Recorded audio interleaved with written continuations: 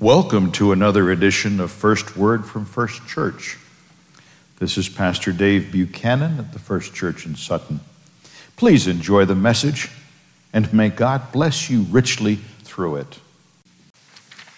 Our reading today comes from the book of John, chapter 3, verses 1 through 17. Now, there was a man of the Pharisees called Nicodemus, a ruler of the Jews. This man came to Jesus by night and said to him, "Rabbi, we know that you are a teacher come from God. For no one can do these signs that you do unless God is with them." Jesus answered him, "Truly, truly, I say to you, unless one is born again, he cannot see the kingdom of God." Nicodemus said to him, "How can a man be born when he is old? Can he enter a second time into his mother's womb and be born?" Jesus answered, "Truly, truly, I say to you, unless one is born of water and the Spirit, he cannot enter the kingdom of God. For that which is born of flesh is flesh, and that which is born of the Spirit is spirit. Do not marvel that I said to you, you must be born again. The wind blows where it wishes, and you hear its sound, but you do not know where it comes from or where it goes. So it is with everyone who is born of the Spirit." Nicodemus said to him, "How can these things be?" Jesus answered him, "Are you a teacher of Israel, and yet you do not understand these things? Truly, truly, I say to you, we speak of what we know and bear witness to what we have seen. But you do not receive our testimony. If I have told you earthly things and you do not believe, how can you believe if I tell you heavenly things? No man has ascended into heaven except he who descended from heaven, the Son of Man. And as Moses lifted up the serpent in the wilderness, so must the Son of Man be lifted up, that whoever believes in him may have eternal life. For God so loved the world that he gave his only Son, that whoever believes in him should not perish, but have eternal life.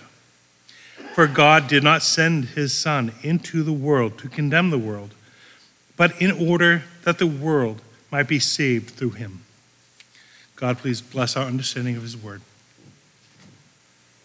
Sometimes I like to tell these tales anyway. We look at the setting in which something was said by Jesus or learned by his disciples and how it might have been recorded.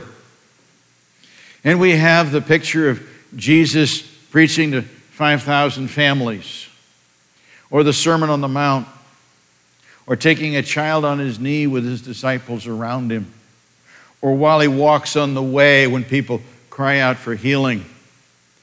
And a lot of favorite pictures of Jesus are with those who we would today call marginalized. One of the accusations against him was he eats with sinners.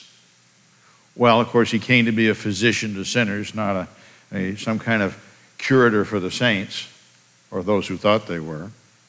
So we have all these pictures of Jesus mingling with the crowd, usually at odds with anybody of any kind of wealth or education, except maybe Zacchaeus, the little tax collector, if you remember that story. Well, now we've got somebody very different. Now we have a man of the Pharisees. The Pharisees, let's give them some credit. I mean, they get a bad rap because they get wrapped in with the Sadducees in a lot of phrases. But they were trying. The Pharisees were a brotherhood. To join this brotherhood, which never numbered more than about 6,000 in all of Israel, to attempt to uphold every facet of the law of Moses, which was believed, if interpreted completely, to govern every facet of life. The scribes then tried to come up with the details of what the law of Moses meant. And it's where we got the the silly things that I learned some new ones studying this. You couldn't tie but a certain kind of knot in your sandal. You couldn't tie a knot in a rope to lower a bucket in the well to get water for your animals or your family on the Sabbath. Except that a woman could tie her girdle, a belt, a sash, and certain other parts of her garment. She could tie knots to hold herself together on the Sabbath, and that was appropriate. A man couldn't. So if a man needed to lower a bucket in a well, he got a woman's girdle because he could tie a knot in that legally on the Sabbath. And it's getting to fly specks out of the pepper, isn't it? It's getting to as much evasion, and then the scribes would write another rule to avoid the evasion, and it became a legalistic thing. Unfortunately, the Pharisees get a bad rap, but they were trying. Their goal was to follow the Word of God and set a role for that. And in Nicodemus' case, to become a teacher, an archon means a ruler. So he was one of 71 or 72, I don't know the exact number, who formed the Sanhedrin in Jerusalem. They were the court. They were the Congress and the court of Israel with a few small problems. Some of the authorities that they had said before they started enjoying the peace of Rome were taken away by the Roman Empire. It's why Pontius Pilate will have to condemn Jesus to death.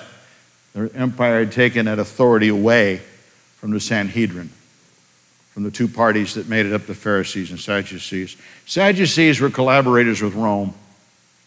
You studied World War II history, they were the Vichy French government. They collaborated to, go along to get along. Well, they went along to get ahead. The Pharisees, give them an A for effort.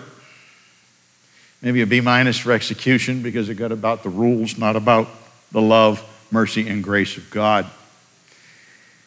Nicodemus obviously isn't satisfied with that.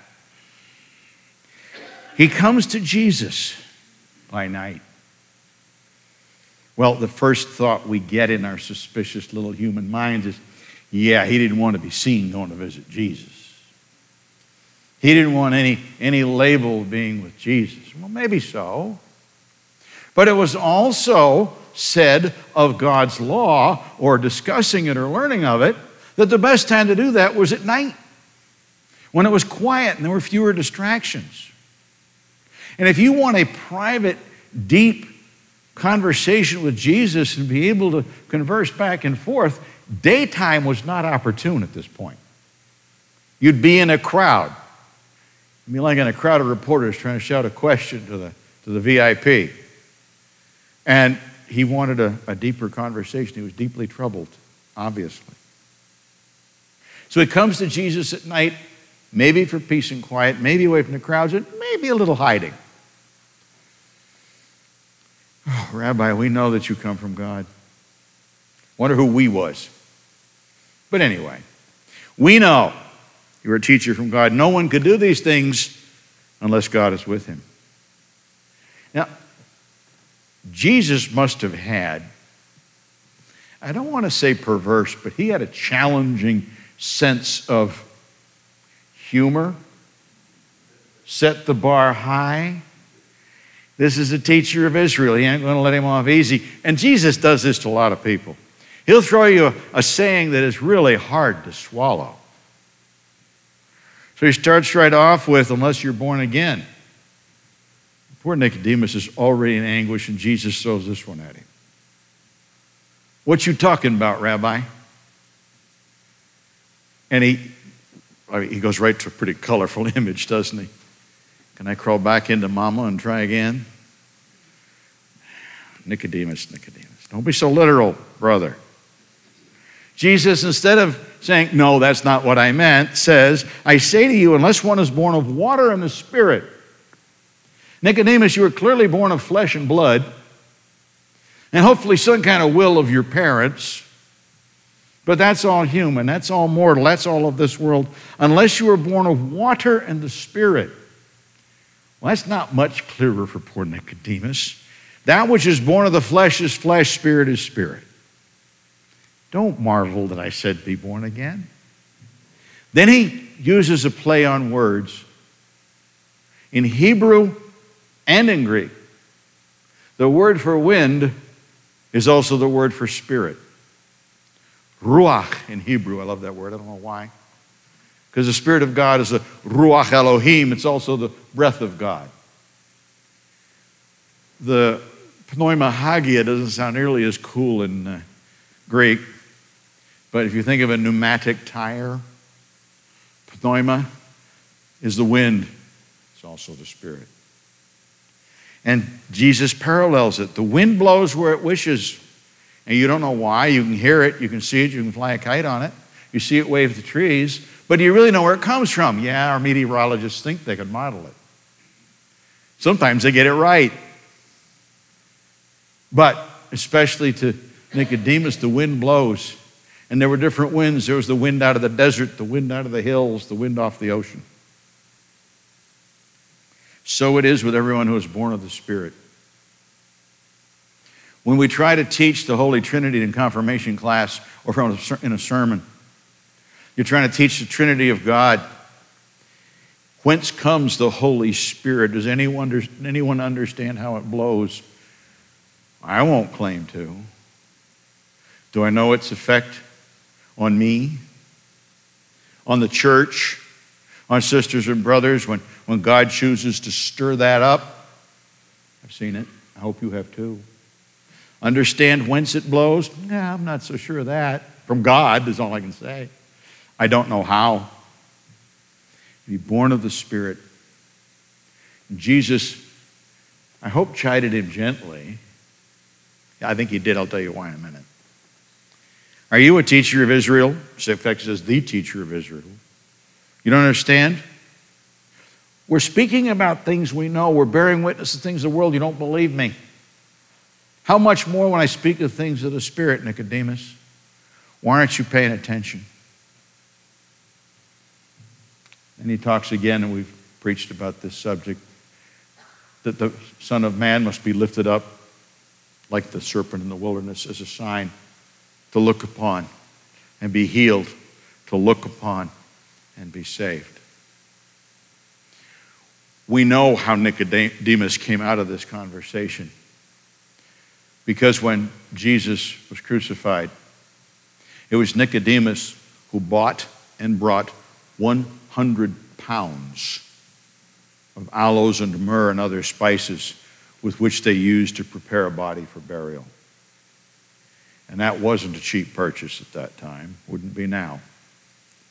But Nicodemus it was who provided those herbs. And say they laid him in the tomb of a rich man.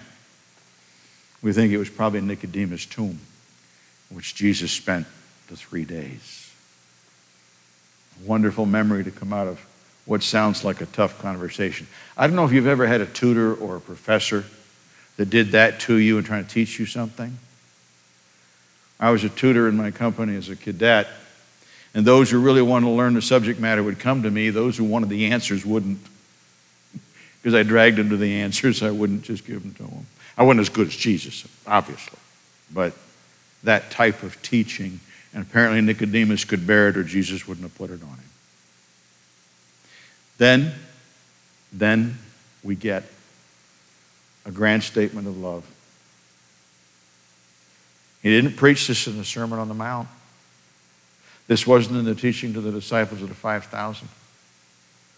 Middle of the night, to a rich Pharisee, he says, "For God so loved the world that he gave his only Son, that whoever believes in him should not perish, but have eternal life." He's just got done talking to Nicodemus about being born again of water and the Spirit, and look at the life into which we're invited to be born. I speak of it at the baptismal font. Whether I'm reaching up to baptize an adult or holding a babe in arms, or I've even dunked a few people in a lake. And we speak of being born into Christ's eternal life. He invites us, and he says it again here. And even more important, when people outside of the faith or who've been wounded by the faith, I don't need to read them. It's full of thou shalt nots. It's full of telling me how wrong I am. For God did not send his Son into the world to condemn the world, but in order that the world might be saved through him. How broad is that statement? If I said God came into the world to save me and you, God came into the world to save the church, Jesus came into the world to save all the faithful, whom did God love? His whole creation. We may not see the response in some people this side of the grave. We don't know what will happen when they meet God.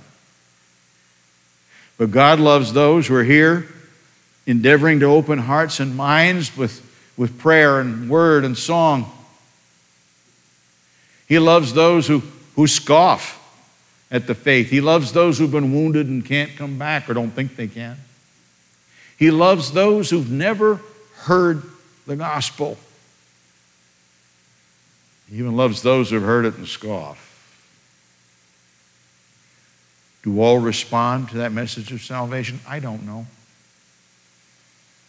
I don't know. In this life, we don't all give evidence of it, obviously. But God offers that love, that salvation through Jesus Christ to any who will receive it, to any who will realize that life in the flesh, as Jesus called it and as Paul later emphasized it, life in this world, life according to the secular feelings, tastes, appetites, opinions, has to be laid aside for life in Christ, a higher, more holy, more loving standard.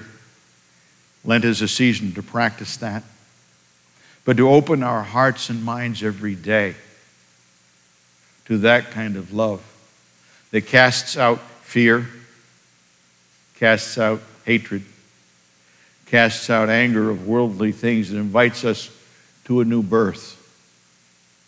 I mean, we say it at the baptismal font with water. I'm not sure how many of the babies are listening that closely when we baptize infants. I hope that when we bring someone to baptism and we all stand and make our promises, that rings in our heads then, like it should at confirmation very deliberately, but the rest of the time too. To be born of water and the Spirit of God, the very breath of God in our lives. I'm an engineer, so it's got to be in my mind too, but in my heart as well. God so loved the world that he sent his only Son. Thanks be to God. Amen and amen. Thank you for having joined us for First Word from First Church.